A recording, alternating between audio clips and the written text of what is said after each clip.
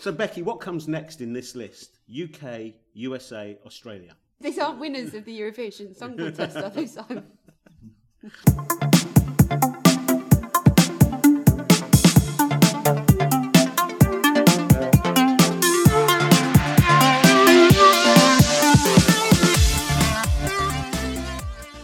Hello, listeners, and welcome to the Unions 21 podcast, your half-hour digest of all that's good in the trade union movement at this precise point in time, with me, Simon Sapper. And me, Becky Wright. And Becky, the answer to the question, what comes after UK, US, Australia, is indeed Sweden. But it's nothing to do with Eurovision.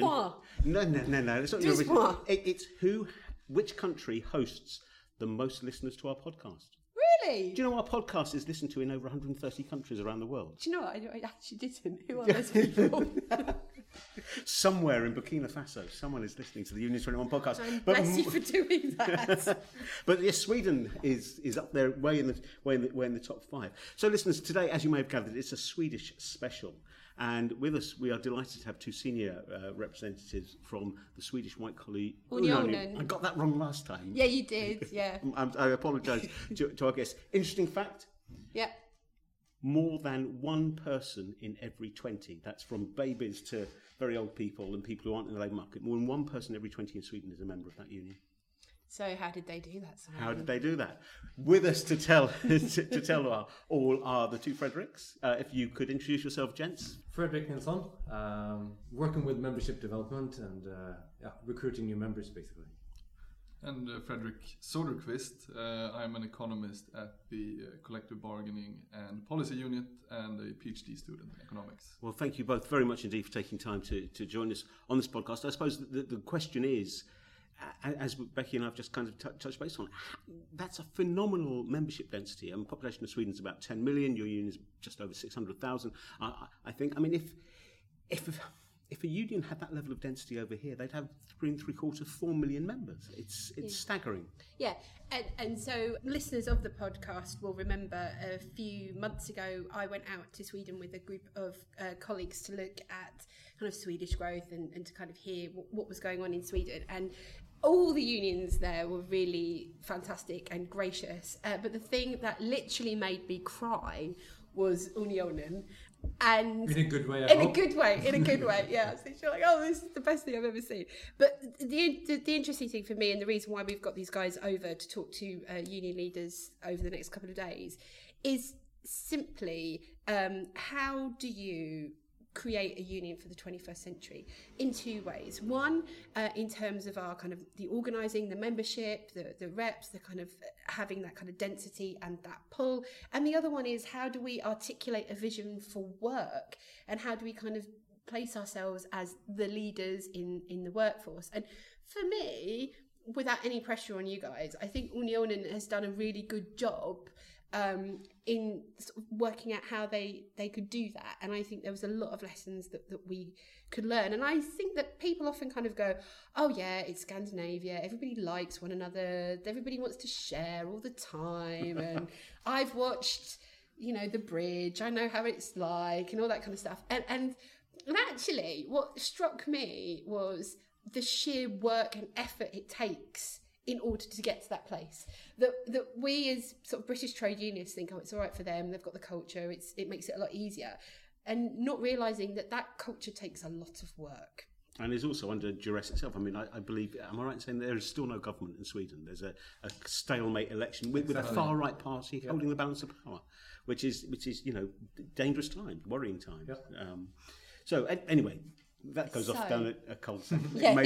Maybe. So please share your wisdom with us. Simon's just like, to the floor, say whatever you want. But I think that the interesting thing is hearing a bit of the history, how you kind of came to this point, and the sort of things that you're working on to try and position Unionen and the union movement as a kind of a relevant 21st century being in work almost. Mm-hmm. Well, one thing that and first of all, thank you so much for having us. One thing that I realized actually today at lunch was one historic episode was actually the forming of Unionen as well. To a merger of 2 unions, we had the possibility to create a whole new union, and a part of that DNA in that union was to be within the 21st century as well. So that's a good start for developing, making new things, and also setting a new culture. It was back in the days 2010 about when our board gave us quite a big task to grow the members with 100,000 within the period of 4 years. And for the time being, we're 500,000 members, and the membership numbers were going down. So that's 20% a year, first of all. And that was also the start point of turning every stone, doing something new that we hadn't done. Because if we would continue doing the same things that we did before, we would get the same results. So that was also a starting point of a very big development for the union. Well, one main thing, and the thing that got you cry as well, brought a tear to your eyes, was we realized that we needed to change the image of Unionen from being helpers in distress to improvers of work life, to see work life a bit more positive than we used to, because the members normally enjoy their work. Yeah, well, I noticed from your website that the strapline is, "We have different titles, but the same pursuit of success, safety, and joy in working life. It is our strength." Yep. Which is a tremendous rallying call. Yep. Yeah. And that's our vision. That's together with all the members, we create a good work life, including with that. And was there a consensus within the union that this change had to happen? Because that is almost revolutionary. It's a huge change, because often the perceived need to continue to service your existing members acts as a brake on very bold organising initiatives. I would say it was a consensus in the board, and they had some not realizing that it was impossible to do. Me. And doing all the hard work, basically. Yes, doing all the hard work. No, not all the hard work, but you also need some enough people to buy in on what you're trying to do. Not everybody. But I think if we need to add on that the union itself was formed 2 years before that. Of course. And one of the reasons Unionen was formed is that before that there were two separate unions. One was white collar workers in the industrial sector, and the other in the service sector, whatever that is. And one of the problems that the two unions saw was that we were having, we call them boundary disputes. Who should organize who within these sectors? Yeah. We have those too. But what was becoming increasingly clear was that industry was becoming services, and services were becoming industry in a way. Industrial firms, Sweden has a lot of large industrial firms, but I mean, they were producing products, but selling services around the products and making a lot of money doing that. That is what industrial firms do today. So merging the two unions actually made a lot of sense. Yeah, it was not just industrial sense.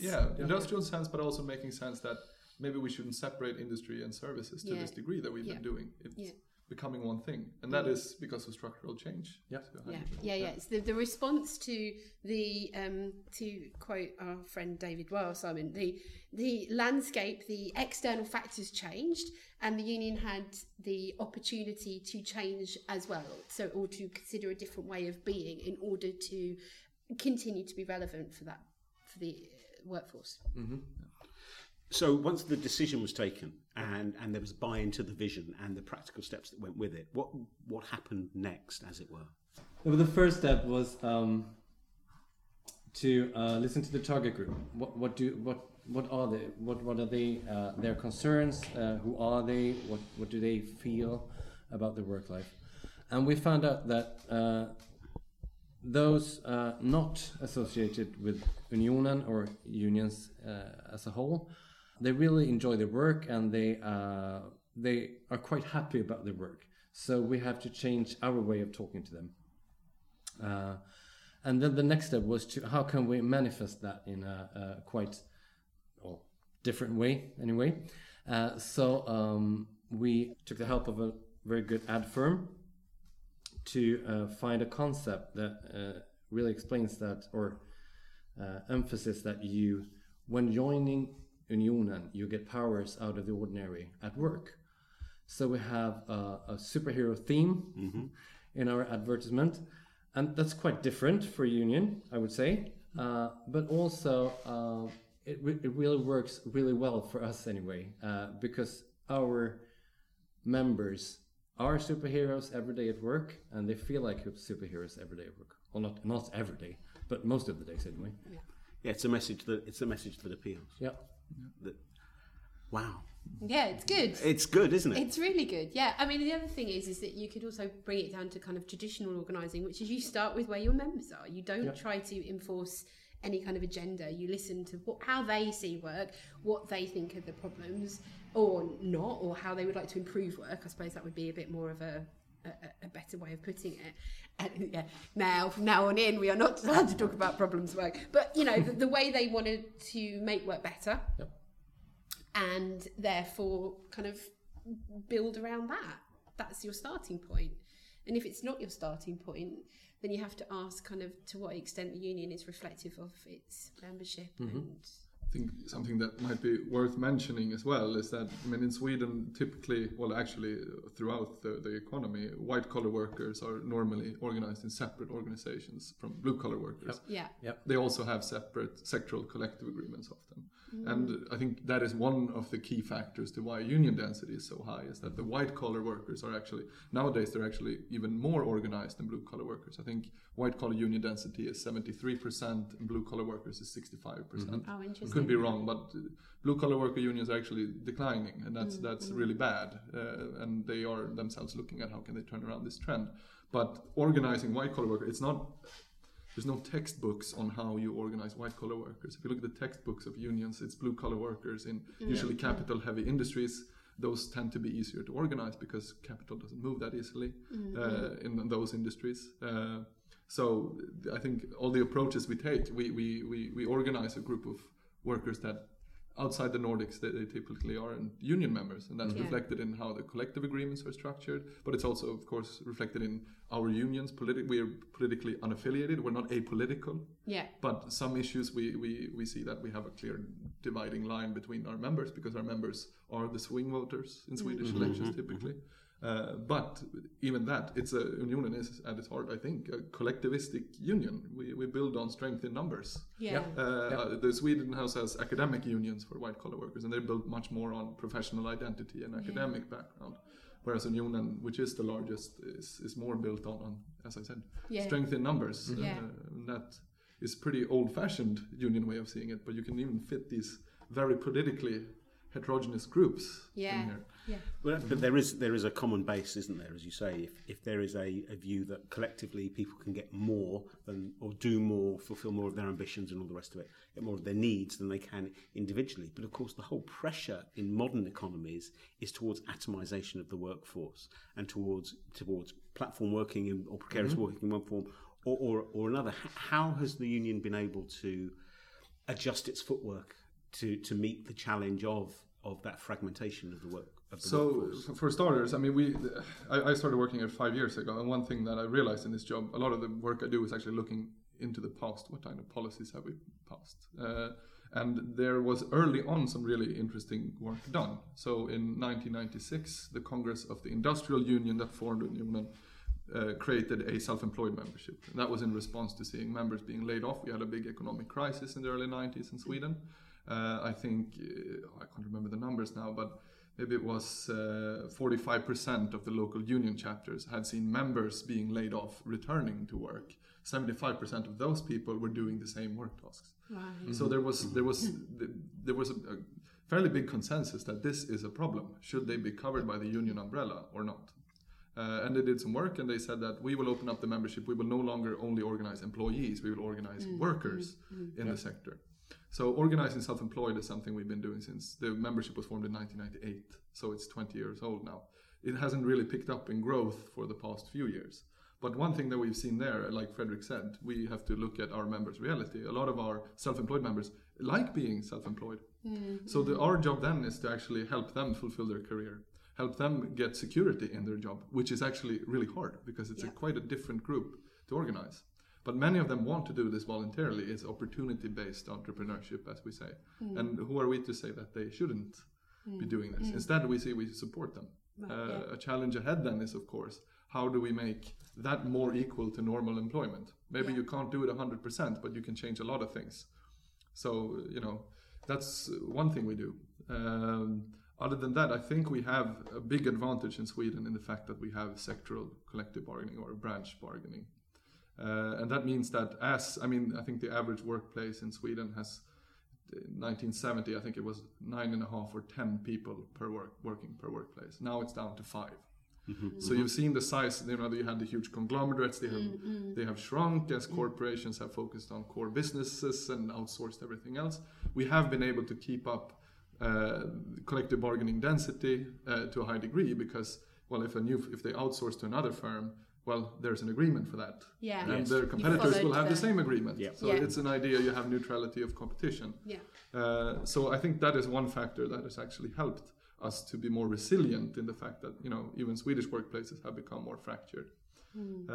If you get to the gig economy or platform economy or sharing economy or whatever you want to say, we've been doing quite a lot of work on that. The first thing we did was when the sharing economy debate came to Sweden in about 2015 was to work out, is this really sharing or not? And we said that, well, even if there is sharing going on there, but we said that, okay, there seems to be labor being carried out here. Should we base our regulations on the motif behind the transaction? And we said no. Instead, we say that what's happening here is we have these American companies usually.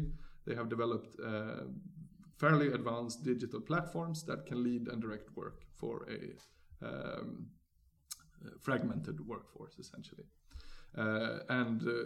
What should the Swedish response be? Well, we shouldn't be running to the legislators. That is something we want to keep regulations in the agreements. Don't want to run to the parliament because the parliament probably won't do a good job. And it actually means that if the parliament regulates something, we have failed. And that means we are losing clout. Yeah, it's an interesting way of looking at it. But what we saw in this was that the significant innovation here is the digital platform itself. The digital platform is programmed by somebody.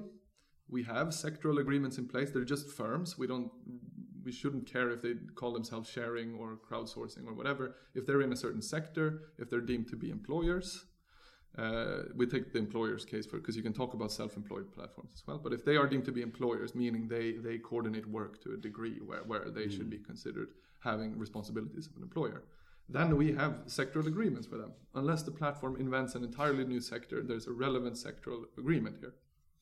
Now, what we found in this is that what these platforms can do is actually automate being an employer, telling you to be at this place in time, performing this work to a certain degree of quality.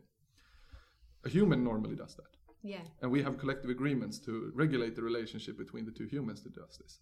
How do we do that if the manager human is an algorithm? Well, here it's where it gets really interesting because this is where we start to say how interesting / slightly worrying, but go. From an economist's perspective, it's really fun. But it turns it can lead to terrible things, and the proof here is that a lot of the labor platforms around in the UK, and usually it's the same in the UK and Sweden, they don't do a really good job being an employer. Yeah, that is something we can. That's the usual case. Now, what we found in this is that if you sign these collective agreements, if you have a really advanced platform that automates the employer to a really high degree, if you want to sign an agreement, you have to translate this legal text, which is normally quite easy to read. Yeah. Our agreements are fairly easy to read. You have to be able to translate them into your software. So what we're practically working on now is helping platform firms that have signed collective. We have a few of these gig economy firms that have the temporary agency agreement in Sweden is what we use quite often to regulate them. But we have discussions with them saying, do you have any problems interpreting anything in these agreements? Do you have anything that you wish to improve? Maybe we have some feedback. Maybe we can talk about how do you work proactively with work safety using these apps. Maybe we as a union even have some proposals saying, how do you make sure that this person is doing a safety walk now?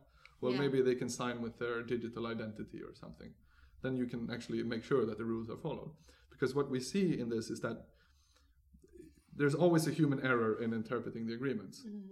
Not that this will be perfect, but if we can get some of the more routine things into software, maybe we can have better regulatory compliance than we did before. And it's interesting because essentially what you're already doing is planning for that change from there being the collective agreements that are then kind of managed by people in a workplace to collective agreements which are then translated into zeros and ones. and put into the... Well, I mean, yeah, conceptually, that is essentially what we try to do, but that isn't very practical. No. So what we're doing now is actually taking that concept into practical situations. And we don't just see the situations in these gig platforms. We see large Swedish industrial firms that use some forms of algorithmic management, where we have used existing the collective agreements are, technology neutral. Essentially, it's just how can we help programmers understand them better, and management, the managers who the entrepreneurs who hire the programmers, how can we help them to follow the labor codes more closely?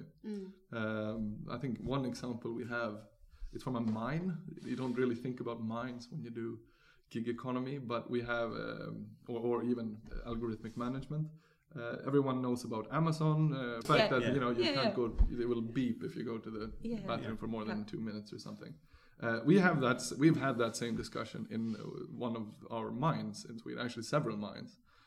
There's a mine called Garpenberg Mine. I can recommend everyone to read about. There's an article in the New York Times from a year ago called "The Robots Are Coming and Sweden is Fine," and it talks about work in that mine. Every single miner who is underground has a GPS tracker.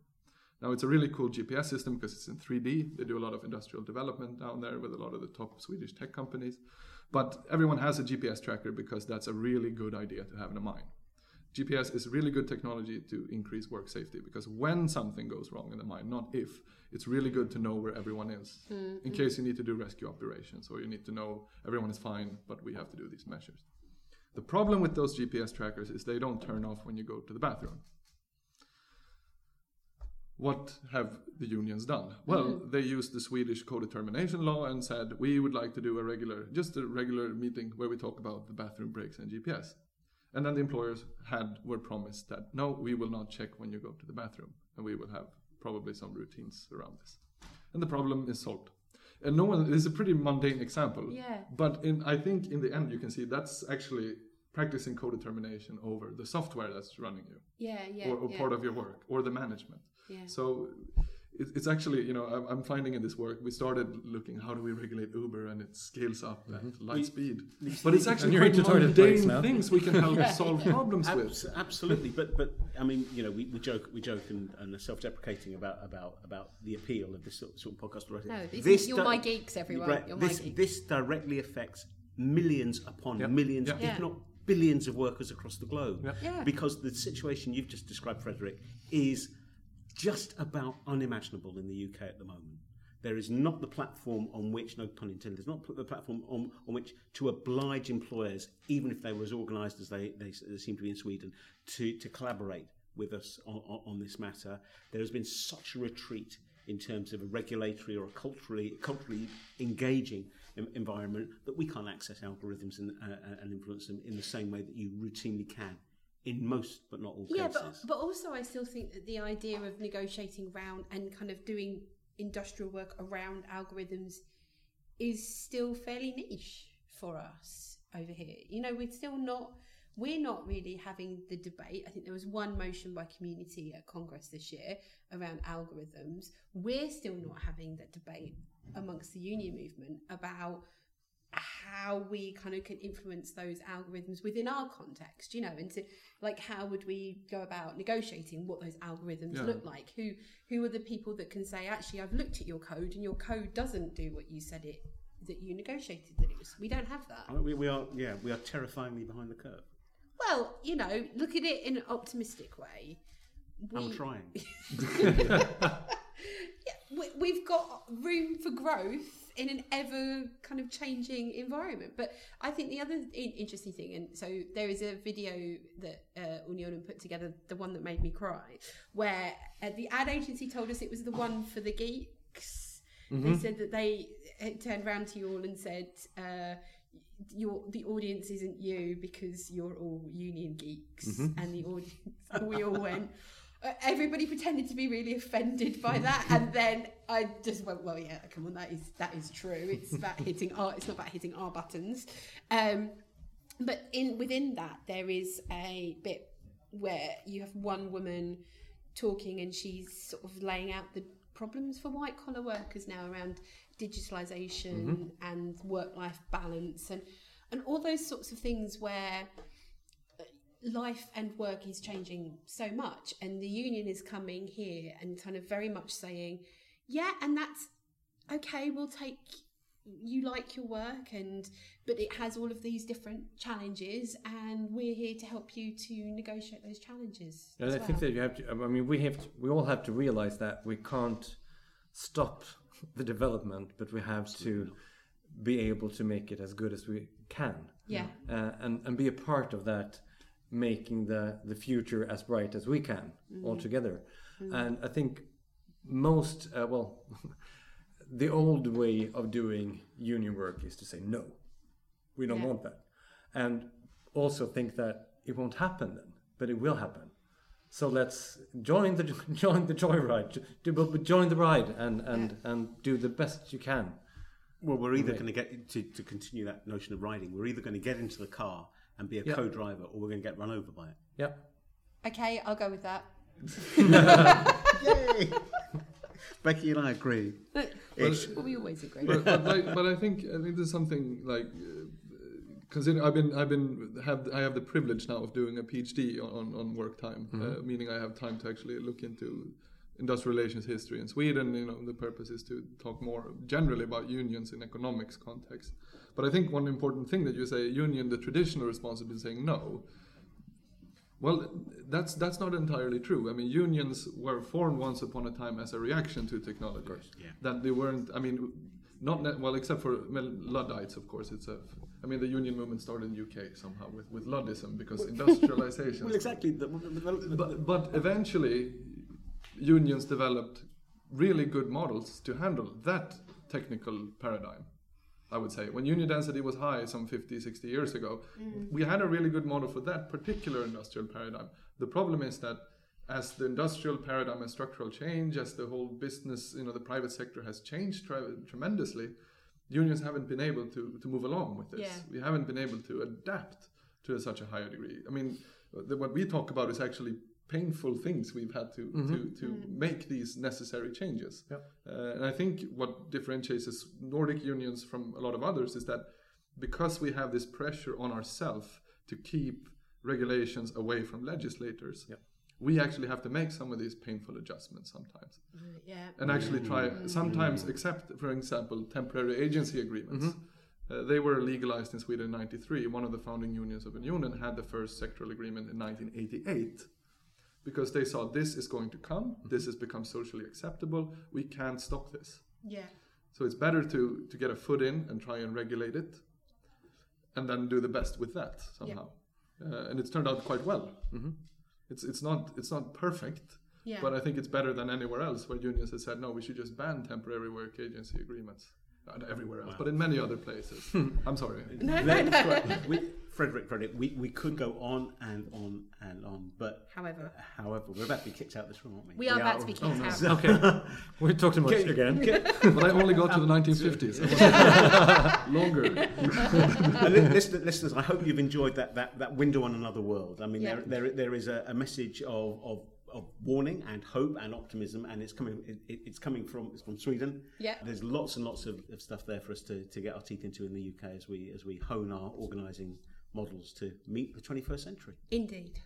So, for the time on that positive note, thank you guys. Thank you so much for having us. You're very welcome. Well, listeners, Becky and I were in conversation there with Fredrik Nilsson, Director of Membership Development, and Fredrik Söderqvist, who's an economist, both of them representing Unionen, the white-collar workers' union in Sweden. We hope you enjoyed that. I think there's so much food for thought in what they were saying for the way we are organising and engaging in general with the current structure of the UK and indeed the global economy. As ever, it's been our pleasure to have your company for this podcast. If you like what you've heard, if you haven't liked what you've heard, if you've got ideas for what you'd like to hear in future podcasts, please email us at info@unions21.org.uk. Your views are important to us. Thank you to those of you who have written in already. And a special thanks to our Canadian listeners who have boosted us to a top 150 position in the Apple iTunes chart over there. Thanks very much. And if you have liked what you've heard, please do tweet us at Unions21 or subscribe to the podcast on the podcasting platform of your choice. Before we go, we must just give a shout out to Beck2 on the back of the news that came out late last week that two Beck2 reps at the Ritzy Picture House down in Brixton in South London had not just been unfairly dismissed, but there was an order insisting on their reinstatement from an employment tribunal. Very rare decision, but a very welcome one as well. And if you read the ruling from the employment tribunal, it's kind of, it's slam dunk in the union's favour. The judge found that there had been a lack of neutrality at the investigation and disciplinary stages and an assumption of guilt on the part of the claimants. Well, if ever you needed an illustration that there's power in a union, it's right there for you. So well done to all involved in that important victory. Well, listeners, that really is it for this episode of the podcast. We'll be back in a couple of weeks with our last episode before Christmas, the last episode of 2018. Until then, do take good care. And from Becky and myself, goodbye.